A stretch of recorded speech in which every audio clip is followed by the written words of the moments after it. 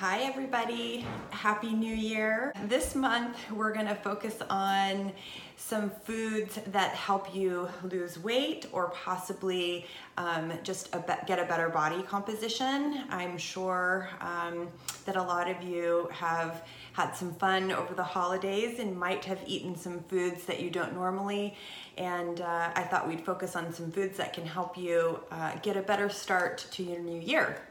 So the first one we're going to talk about this week is eggs.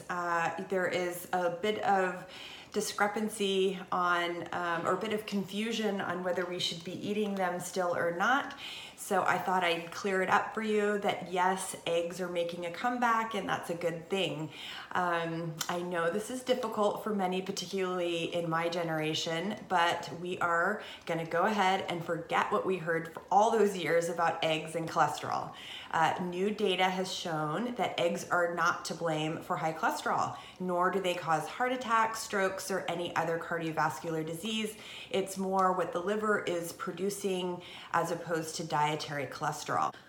But like any foods, it really matters greatly what you eat your eggs with. So if you're eating something like eggs and bacon and cheese wrapped in a white flour tortilla, or maybe just eggs with a pastry, it will raise your blood cholesterol more than just the egg would itself. Eating eggs in a bowl with baked sweet potatoes, steamed spinach, maybe a sprinkle of toasted sesame seeds is really a better balanced meal and more nutrient dense. So your body's not going to produce a lot of cholesterol from a meal like that.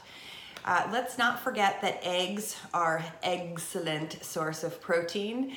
Healthy fats like omega-3s and a variety of other nutrients like choline, which is great for your brain health, is limited in food sources. So these nutrients can help you feel much fuller, and they're also delivered in much fewer calories, which is a good thing.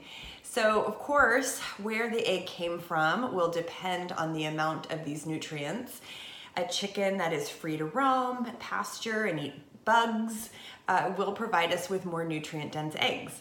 You will see many egg brands exclaiming, no pun intended again, that their eggs are vegetarian fed. Well, chickens are not vegetarians.